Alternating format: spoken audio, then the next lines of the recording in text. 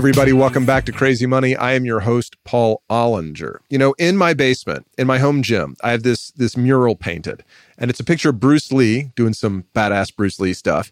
And next to it, there's a quote from Bruce Lee that says, "As you think, so shall you become." And it's not just some like motivational rah-rah, workout, get ripped, be huge kind of thing. It's really, to me, a daily reminder to keep myself from allowing all those negative thoughts to seep in. I have a very busy brain, like a lot of you, and sometimes the thoughts that run through there aren't the most positive thoughts in the world. But what Bruce is telling us, and what my guest this week is going to tell you, is that those thoughts are really important, because the degree to which we expect good things from the world is a strong predictor of how good our life is going to be. My guest this week is David Robson. He's an award-winning science writer specializing in the extremes of the human brain, body, and behavior. And he's got a new book out called The Expectation Effect: How Your Mindset Can Change Your World. And not just your world, but the world of those around you, because we affect other people by the way we think. And as we'll discuss, our expectations of other people influence their life as well. In addition to that, we'll talk about the difference between positive expectations and the law of attraction. Yes, this is real science, folks.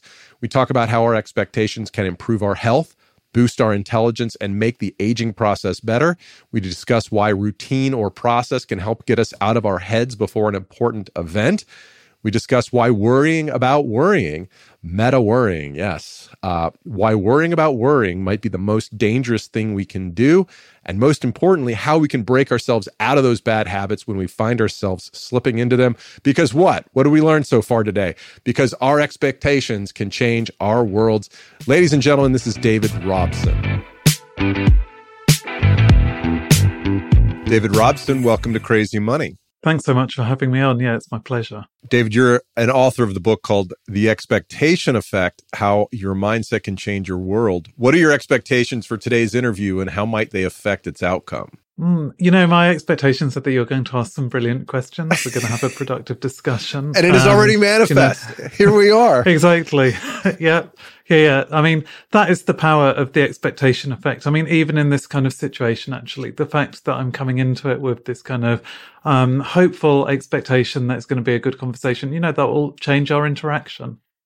Now, if you came in with a negative attitude, where might that take us instead of the brilliant beginning we've already had? I could just imagine that, I would be focusing on, some negative cues that I might be perceiving, even if they're not there. The studies all showed that actually, if we go into social interactions with kind of negative expectations, we can kind of pick up on, nonverbal cues and misinterpret them. And then that just kind of spirals and escalates, which would change my behavior and then change the way you responded. So, it's kind of an iterative process in that case, but it could be powerful. But luckily that's not happening.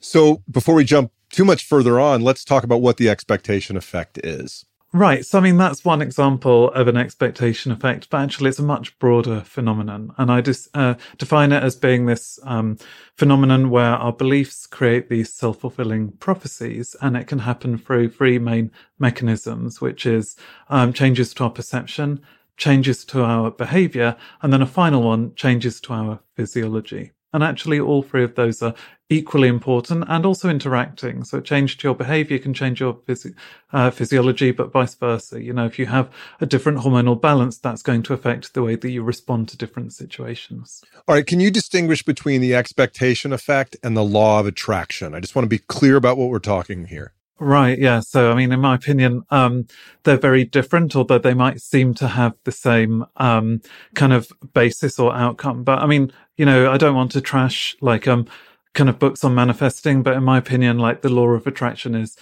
basically pseudoscience. It's kind of drawing on these, principles of quantum mechanics and then misapplying them in ways that to me don't make a, logical sound robust, argument. But, but the idea there is that if you kind of project positive energy into the world, I think then positive things come your way.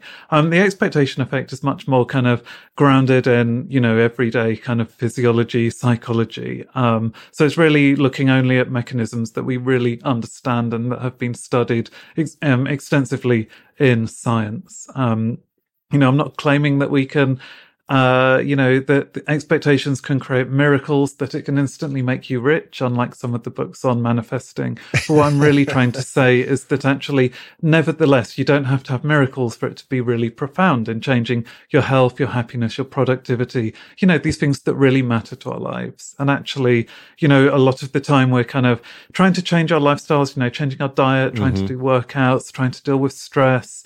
And those practical measures that we're taking are really important. But actually, when we change our expectations around what we're doing, then that can actually boost the benefits that we're getting from all of that positive behavior. So I like to see the expectation effect as almost like taking the brakes off of your progress that you might have been putting on your progress with negative expectations. Just, taking those brakes off and kind of making sure that you get the full advantage of all of the good things that you're doing in your life. You cited a study where workers in a hospital actually derived physical fitness benefits from doing the manual labor that they do on an everyday basis just by recognizing that what they do burns calories. And I'm paraphrasing, so please put it more accurately. But is that, do I have the broad strokes correct in that assumption?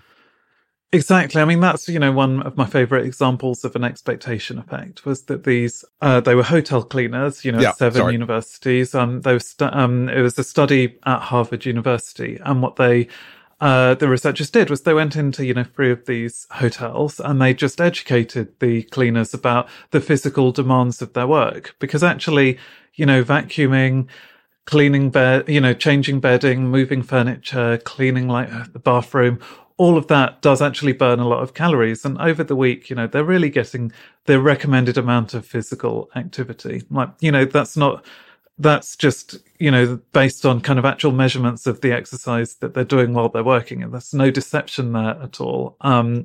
So the researchers gave the hotel cleaners this, presentation. They left some leaflets. They put up posters, just to remind them of these facts. And then a month later, they went back and recorded all kinds of measures of their fitness, things like their blood pressure, their body mass index, a measure of obesity. And what they found was that actually, on those 2 measures, actually, the cleaners saw some substantial improvements. So they kind of moved with their blood pressure from being on the threshold of hypertension to below that threshold. They had healthy blood pressure.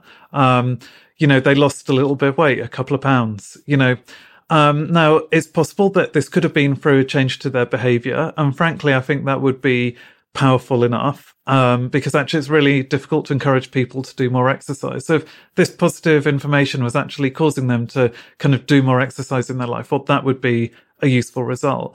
But they really questioned them carefully about that possibility. And it didn't seem to be that they had changed their lifestyles in any other way. So it seems that this was more direct physiological response of their expectations, akin to the placebo effect that's so famous in medicine. It seems that they were actually just, through changing their outlook and helping them to reappraise their exercise, that in itself was doing things like lowering their blood pressure and helping them to be healthier. But and that was the first time I'm like, wait a minute, come on now. Isn't weight loss just calories in versus calories burned? Isn't that were they actually burning more calories because they were putting more effort into their work or what? How do you justify that? Yeah, so the blood pressure result, I think, makes complete sense with this kind of mind-body connection because we know, you can give people a tablet and tell them that it's, going to lower their blood pressure, and often it does, even if it's a dummy pill. So, that makes sense. With the weight loss, I think the researchers are still trying to explore the mechanism there, but we do know that our perceptions about, the foods we eat and the exercise we do can actually change things like the speed of our metabolism. So there's another study that had shown that, if you're eating exactly the same kind of food, but if you believe it's high calories or low calories, that actually changes the levels of the hormone ghrelin, which affects hunger, but also affects metabolism. So, it's perfectly possible there is some other mechanism there. We also know, things like stress. If you're feeling really stressed, actually, that can throw your metabolism. So it's possible that actually this small change in weight was just because if they were feeling more positive about their work, they were feeling less stressed potentially, and that could then change their metabolism. There's a lot of very interesting information about the relationship between anxiety and stress and food and all that. And I want to come back to it later in the conversation. Let's talk about the placebo effect, because there's a few basic tenets that support all of this, right? And the first one is the placebo effect. So is it the caffeine in my morning coffee, or is it the expectation of the caffeine in my morning coffee that wakes me up every day? So, caffeine, I think, definitely does have a physiological effect and a psychological effect. But I do think the expectation plays a really important role. And we know this because scientists gave people, just pure water, like just pure H2O, but they told them that it had caffeine in it and that it was an energy drink. And that did indeed seem to change their alertness, how awake they felt. I think it even did, change their blood pressure to it, kind of raise their blood pressure, kind of getting them pumped up, that was purely through expectation. We also know, in the context of the gym, caffeine is sometimes used as a supplement, to help you kind of have that burst of energy. But actually, when people were taking decaf coffee, but they were told that it was caffeinated, they had exactly the same boost in their strength. So, expectations, even in that context, can be really powerful. Can you give me some other examples that you cite in the book about the placebo effect and how counterintuitively powerful it is, to the point where people will actually believe they're on narcotics if they're told they are? Yeah, exactly. I mean, so there's lots of studies showing that actually when we take these placebos, that often it can trigger the kind of desired physiological reaction. And that's especially true if you've already had previous experience with the drug. So someone on a Parkinson's drug who has been taking a pill to kind of increase their dopamine, if they then take a placebo pill believing that it's this drug, that actually triggers the release of the dopamine. And the same thing happens with painkillers. You give someone a placebo painkiller and you tell them it's an opioid painkiller, then the brain starts to produce its own endogenous They're like, opioids. here comes the goodies. Exactly. Candy's coming. Yeah. And, I find that kind of counterintuitive, but I think what's happening there is, the expectation of having that rushing through the body can itself then it's kind of preempting that and almost helping it along, it's kind of the most efficient way of responding to the chemical changes that are going to happen in the body if it's kind of easing the way for those drugs to take an effect. So that can be really powerful. It seems from some studies that, placebo effects can account for maybe 50% of the pain relief that you get from morphine in the hospital. And we know that because you can compare people who are receiving morphine through an intravenous drip compared to those who are being delivered the drug by their doctor, who's kind of telling them, you're going to receive pain relief. And in, these studies, it seemed that they needed about half the dose when the doctor was there reassuring them to receive the same level of pain relief. So it's very powerful, even when we're having normal kind of standard treatments in hospitals. Do you see the placebo effect degrading over time? I mean, it seems like you can fool me once, but can you fool me, consistently with the placebo?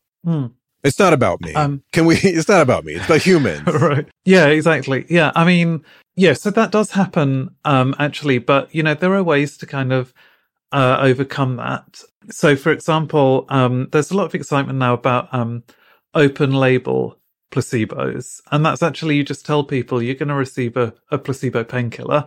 It's, labeled as a placebo on the jar, there's nothing deceptive about this. But what they do is they still give the presentation, about the expectation effect of these patients. So they're telling them, well, you're receiving an, inert pill, but you're still going to maybe release these opioids. You're still going to feel great. And in previous studies, that had been shown to actually bring about some pain relief. But you can maximize that by using a process called conditioning. So what you might do is give the placebo pill along with the real drug and maybe associate it with like a certain strong smell, like the smell of cardamom, I think it was in the study. So, you do that so the brain forms this strong association between the new placebo pill and the cardamom smell. And then you ask the person, well, now try to just take the placebo and not the real drug. see how that goes. And what you find is that they take that pill, they have this scent cue as well. And that conditioning actually boosts the placebo effect. And what you find is that then you can go for a few days, maybe the effects are declining slightly. You can then give it a boost. So, for 1 day out of every 5, for example, you might say, well, now take the real drugs to kind of form that association again. Mm-hmm. And the hope is that what that would do is you help people to wean themselves off of these addictive drugs that way. So they're lowering their dose, continually lowering their dose and becoming more reliant on the placebo pill until eventually, they feel empowered enough just by this knowledge of the mind-body connection that perhaps they don't need to take the drug at all, that they can go completely cold turkey. You write that the brain evolved to make predictions. How does that influence the expectation effect? So, I think the expectation effect arises from this predictive processing in the brain, which is probably very ancient. Like, I certainly believe that, lots of other animals, I would have thought almost all mammals, maybe birds as well, use a form of predictive processing. And essentially, what's happening is that the brain is always using these cues from its environment, memories from past experiences to then predict, what's going to happen, what's happening in the here and now, and what's going to happen in the future. And the reason that's really powerful, and the reason it evolved is because often the sensory data we're receiving is quite poor. So actually, we use these kind of simulations the brain is building to shape the way we process that data, to fill in those kinds of gaps that we might not be receiving because, it's a foggy day and you can't make out all of the landmarks in the scenery. It's really using all of these predictions to shape the perception. So that's, useful for any kind of creature actually that's trying to navigate the world. And then from those simulations, it can also help to prepare the body for, the challenges that it's going to face. So that's when it will start to have the physiological effects on the body, changing hormones, changing blood pressure, changing the actions of the heart itself. So that was crucial for survival. But then humans have all of these other kind of ways of forming expectations. We have symbols, we have culture, we have language, and all of those then kind of feed into the brain's prediction machine and are shaping those simulations that we're making.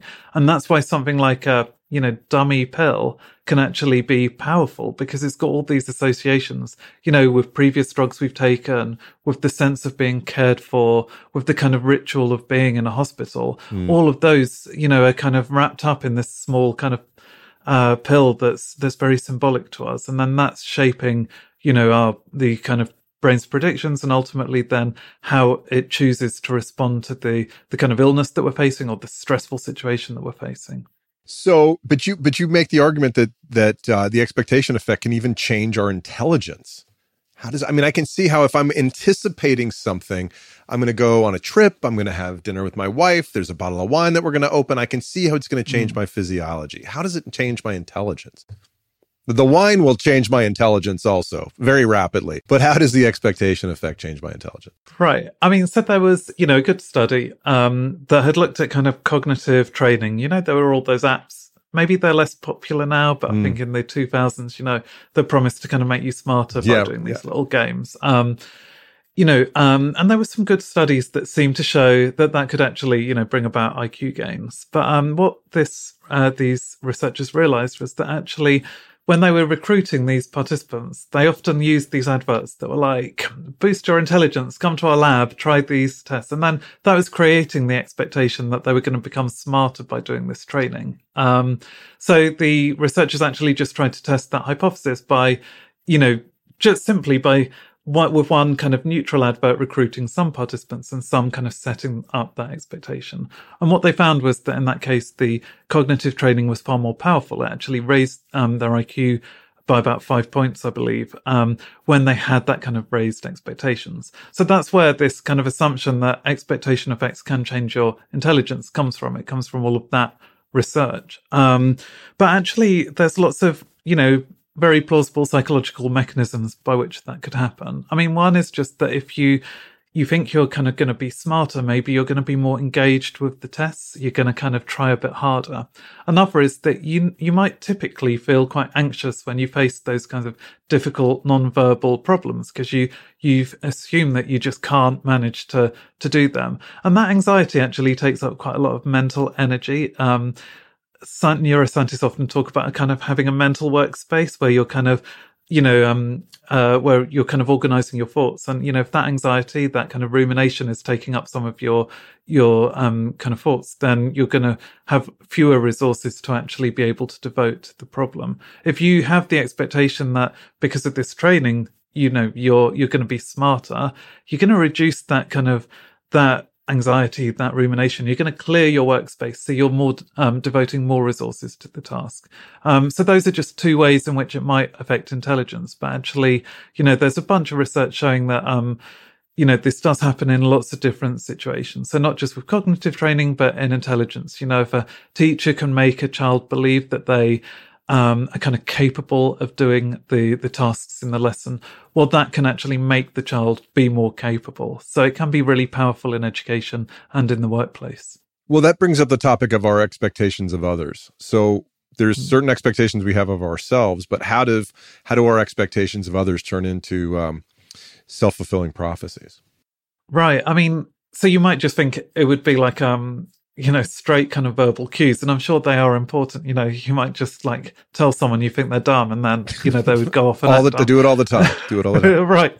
Exactly. Or you might be like super encouraging to a kid, and be like, oh, you're a genius. You're going to ace this. I'm sure sometimes that works, but actually what seems to be more powerful is the kind of non-verbal cues that we're giving to the kids. And I think, often they can contradict what we're saying. So, you might tell another person that you have every faith in their abilities, but, you might be almost like grimacing as you say that. And that grimace kind of tells the child or the employee all they need to know about what you really think of them. Or you might, like it feels patronizing. No one wants to be patronized, and it actually increases your anxiety. It could just be something like if you're talking to a kid in the classroom or an employee at work, and you ask them a question, but then you cut them off as soon as they're giving the wrong answer, and don't let them fully follow through on that train of thought. Well, that's also giving this kind of implicit signal that you don't really think they're worth listening to. And then that person is going to go away, and they're just going to think, well, maybe it's not even worth me kind of trying in the future, because, it's very clear that they don't think I'm going to be good enough. And that reduces their kind of self-efficacy, their sense that they can actually get on with the task. And that's going to reduce their perseverance. It's going to increase their anxiety, which can cloud their thinking. It's doing all these things that is ultimately then going to shape their performance. So it becomes this self-fulfilling prophecy. You were talking about cognitive issues just a minute ago. Can you break down the connection between expectations and aging, please? Yeah, I mean, so that's a big one. And it was one of these expectation effects. It was the last chapter of my book. And I kind of was the most skeptical of it, because it felt a bit too close to that idea of, the law of attraction. It sounded a bit woo-woo, the fact that you can kind of decelerate your aging just with like a positive mindset. But actually the research is really robust. And again, the mechanisms, I think, the mechanisms are very well studied and very plausible, and actually, kind of fit in with a lot of other research on aging. But essentially the idea here is that when you think of aging, you might just focus on all of the kind of disability that that often comes with age. So you'd be looking at the kind of cognitive decline, kind of frailty with your movements, the risk of falling, the increased risk of Alzheimer's, all of these diseases. Or you could look at aging as actually having some, positive kind of attributes as well. Without discounting that there are challenges, it's very possible to look at aging as this time of potential growth. Once you're retired, like lots of people do, finally pursue passions that they might have had all their life but have never been able to devote themselves to. There's actually robust research showing that certain elements of our cognitive abilities improve as we get older. So things like your general knowledge, your vocabulary, your decision making. So how easy you find it to find compromises in situations, to balance different viewpoints, to, really like come up with the wisest way out of a problem. All of that actually peaks in old age, after retirement. So there are, things to look forward to as you get older. And what the research shows is that if you focus on all of that, that can actually increase your lifespan, it seems. By one longitudinal study that questioned people, in midlife and then followed their health for the next few decades, found that people who had a more positive view of aging lived for 7.5 years longer than people who had a negative view.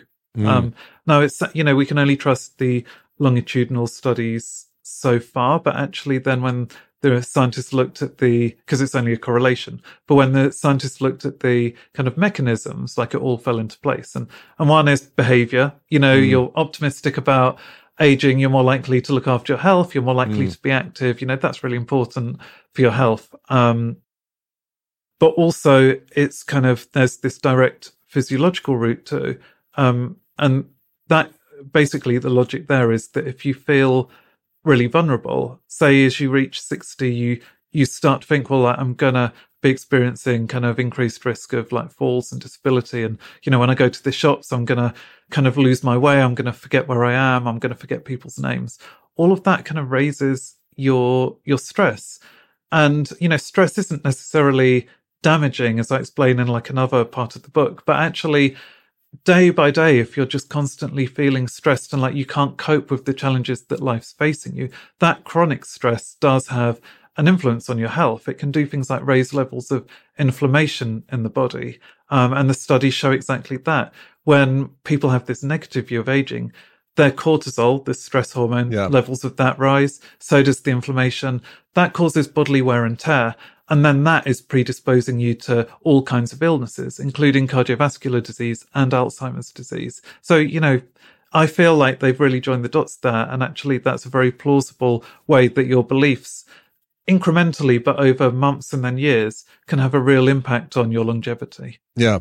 Well, having spent a lot of time with older folks during the last few years of my parents' life, last decade of my parents' life, that it really resonated with me. You kind of look at people and go, that person wants to stay alive. You can see it in their eyes. This other person they've kind of given up already. Yeah. I mean, that's been my experience too. And actually looking at like relatives, I think sometimes it can really hit people all of a sudden. And that's what the research shows, is that you might carry negative attitudes about old people, throughout your life, even from childhood, but you might not apply them to yourself personally until you reach this kind of milestone age. It could be, the day that you retire, or it could be a big birthday like your 60th or your 70th.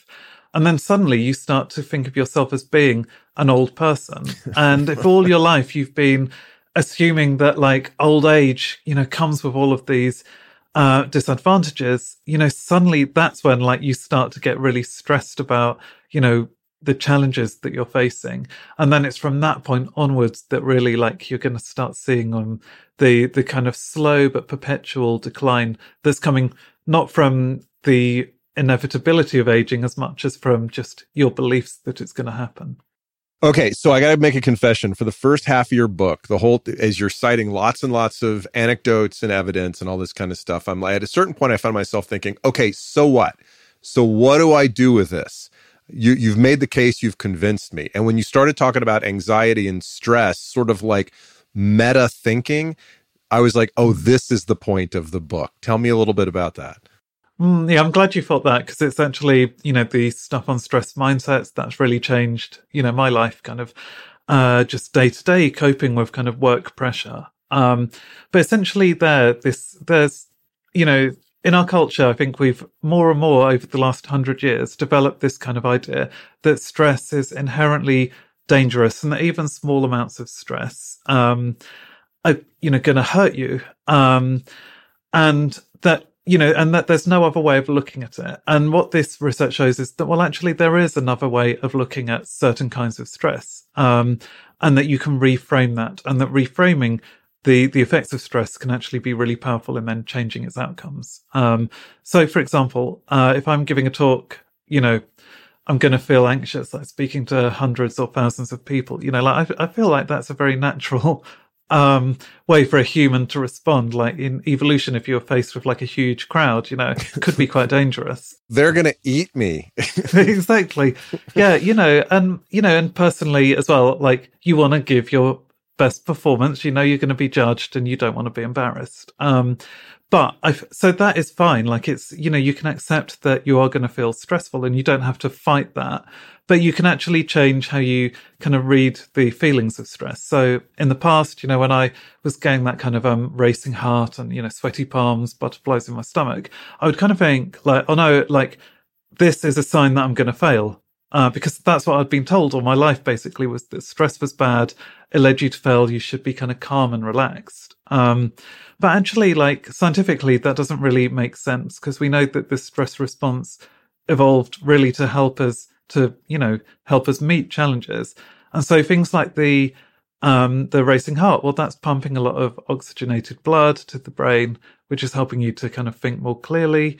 Cortisol, that hormone, when it kind of peaks, acutely, not kind of if it's a high kind of in the long term, but if it's kind of, in the moment when you have a peak of cortisol, well, that's also keeping you kind of alert and energized. It means you're kind of really focusing on what the people in front of you are doing rather than being a bit drowsy, not reading the room, And what the research shows is that actually just explaining these potential benefits of feeling a little bit anxious, well, that actually then changes the effects of the anxiety. So if you think that the anxiety can be energizing, it actually becomes energizing. It actually improves people's performance, not just in public speaking, but on difficult exams, even on the sports field, If you know that stress has benefits, well, then it brings these benefits. That in itself is like super profound, I think. But I think what's even more important is that it's then changing your physiology. So when you realize that stress can be beneficial, what you also see is a peak in not just cortisol, but these other kind of beneficial hormones, anabolic hormones that, help to kind of maintain and build cells and tissue in your body. And so that's, it's this balance of cortisol and the anabolic hormones that are kind of at just the right level to kind of help you to reach peak performance and to reduce some of the negative effects that cortisol on its own could cause to the body. Even more importantly, you kind of, just like you find it easier to relax afterwards. So your cardiovascular system just returns to normal much more quickly. So you're not feeling kind of wired, hours after the event. You're kind of allowing the body to get back to kind of resting, digesting, you sleep better. And it's all of that together then that means that, even if you are facing kind of daily stressors, that it means the effects of the stress don't accumulate and they don't build up into that dangerous chronic long-term stress, but that actually you can go, years under pressure without really seeing any kind of actual damage to your body caused by this regular stress. That is actually, you're just processing it in a much more healthy way. Okay, so at the flip side of that, maybe this is me projecting my Catholic youth, guilt-ridden Catholic youth, is that if you judge yourself for being depressed, or if you worry about how much you worry, you're Yeah, I mean, I wouldn't. So, to put it simply, right. I think that's a really big issue, actually, and that's why this can be so powerful. Is because it's like you can, like you said, it's almost like a meta kind of mindset. So you can feel anxious, and that could be beneficial. It could be negative. It depends on the kind of meta mindset. If you can frame it or step outside yourself through meditation or however, and you see it and you go, I'm anxious, but that's okay. Because, but if you look at it and go, I'm worried about being worried and I'm a bad person because I'm worried, or I'm a weak person because I'm depressed, that is not helpful. Judging yourself is not helpful. That's exactly it. Like what's damaging is more like the worry about being worried. Mm-hmm. And, the shame that you might feel because you don't feel that you're kind of living up to this kind of idea of the kind of confident person that you want to be. It's that kind of worry that's more damaging than just feeling a little bit of anxiety. And like you said, with, this actually applies to all kinds of negative emotions. The research is really clear on this, that it's okay to feel kind of periodic feelings of, disappointment, frustration, anger, sadness. But it's when you start to feel ashamed of those feelings and start to try to kind of push them down because you feel that they're not reflecting well on you, that's when you're increasing the risk of serious mental illness like depression, anxiety, and even physical health problems as well. So we do need to be more accepting of our negative feelings and to recognize that sometimes they're there for a reason. Anxiety is there because it can help us to be energized sometimes and to respond to the problem. Sadness, in the short term can help to teach us an important lesson and can actually help us to change the path of our life for the better. And just recognizing that there's this kind of meaning in what you're feeling, that seems to be more protective than just trying to suppress the bad feelings and only kind of look for the good feelings. Shove it down. Right, that's exactly. That's the worst thing we can do, but it's what we've been taught to do, I think. Anesthetize yourself and deny that it exists. Yeah, no, that has been... I think that, has been the kind of message of a lot of the positive thinking literature, actually, is, there were books, huge bestsellers from the 70s, one called Your Erroneous Zones, and it kind of listed all of these negative feelings. That's a good book title, actually. I like that book title. Yeah, no, I feel like it's been wasted because, the book is kind of promoting this idea that you just have to kind of stamp down on the bad feelings and be positive. But that's not what the expectation effect is about at all. It's not about kind of being dishonest about how you're feeling, but it's more about kind of looking for maybe the meaning behind those feelings and recognizing that they don't have to have the negative consequences that you think, that you can be sad, but actually sometimes that will help to put you on a better path in life later on. If I recognize my thinking as being not positive, maybe even destructive, are there techniques I can use to turn that around? Yeah, I mean, there's, lots of good techniques. And I think simply actually kind of cultivating that awareness, I think, is the first step. Because actually with all of the expectation effects, I think with aging, with stress, with even when you're feeling ill, we have this tendency to kind of catastrophize and to go down this kind of spiral of negative thinking. So, it starts out with the kind of immediate concern, but then you start to kind of exaggerate the potential consequences of that. So, with stress, it was the idea that it's not just that I'm feeling uncomfortable with my stress, it's then that I'm going to fail. And then it's well, if I fail, I'm going to lose my job or I'm going to be humiliated or, it's going down that line of thinking. And so just learning to kind of spot when you're doing that and to just ask yourself, is that really objectively, true and likely? It might be a possibility, but is it the most likely outcome? Or is there another positive way of looking at it? Could you see, in this case, could you see that anxiety as being energizing? If you're feeling pain, if you've got a bad migraine, you might immediately think, I can't be feeling this pain without there being something seriously wrong with my brain. And then you start to kind of imagine having a brain tumor. And what the research shows, that catastrophic thinking is then going to lead you to it actually amplifies the pain, it causes you to release these chemicals that amplify pain signals. In that case, you can just start to think, well, have I been through a migraine in the past and got over it quite quickly? The pain didn't last forever. I've managed to cope with it. Can I do that again? So, that is just a really important first step, I think, is to notice when you're going down that path and to try to kind of stop and think and question. Now, sometimes it's hard to do that. So there's this other technique called self-distancing that can help you to kind of step outside the situation and to look at it a little bit more objectively. And essentially, this is just imagining that you're kind of advising a friend who's experiencing exactly the same thing that you are.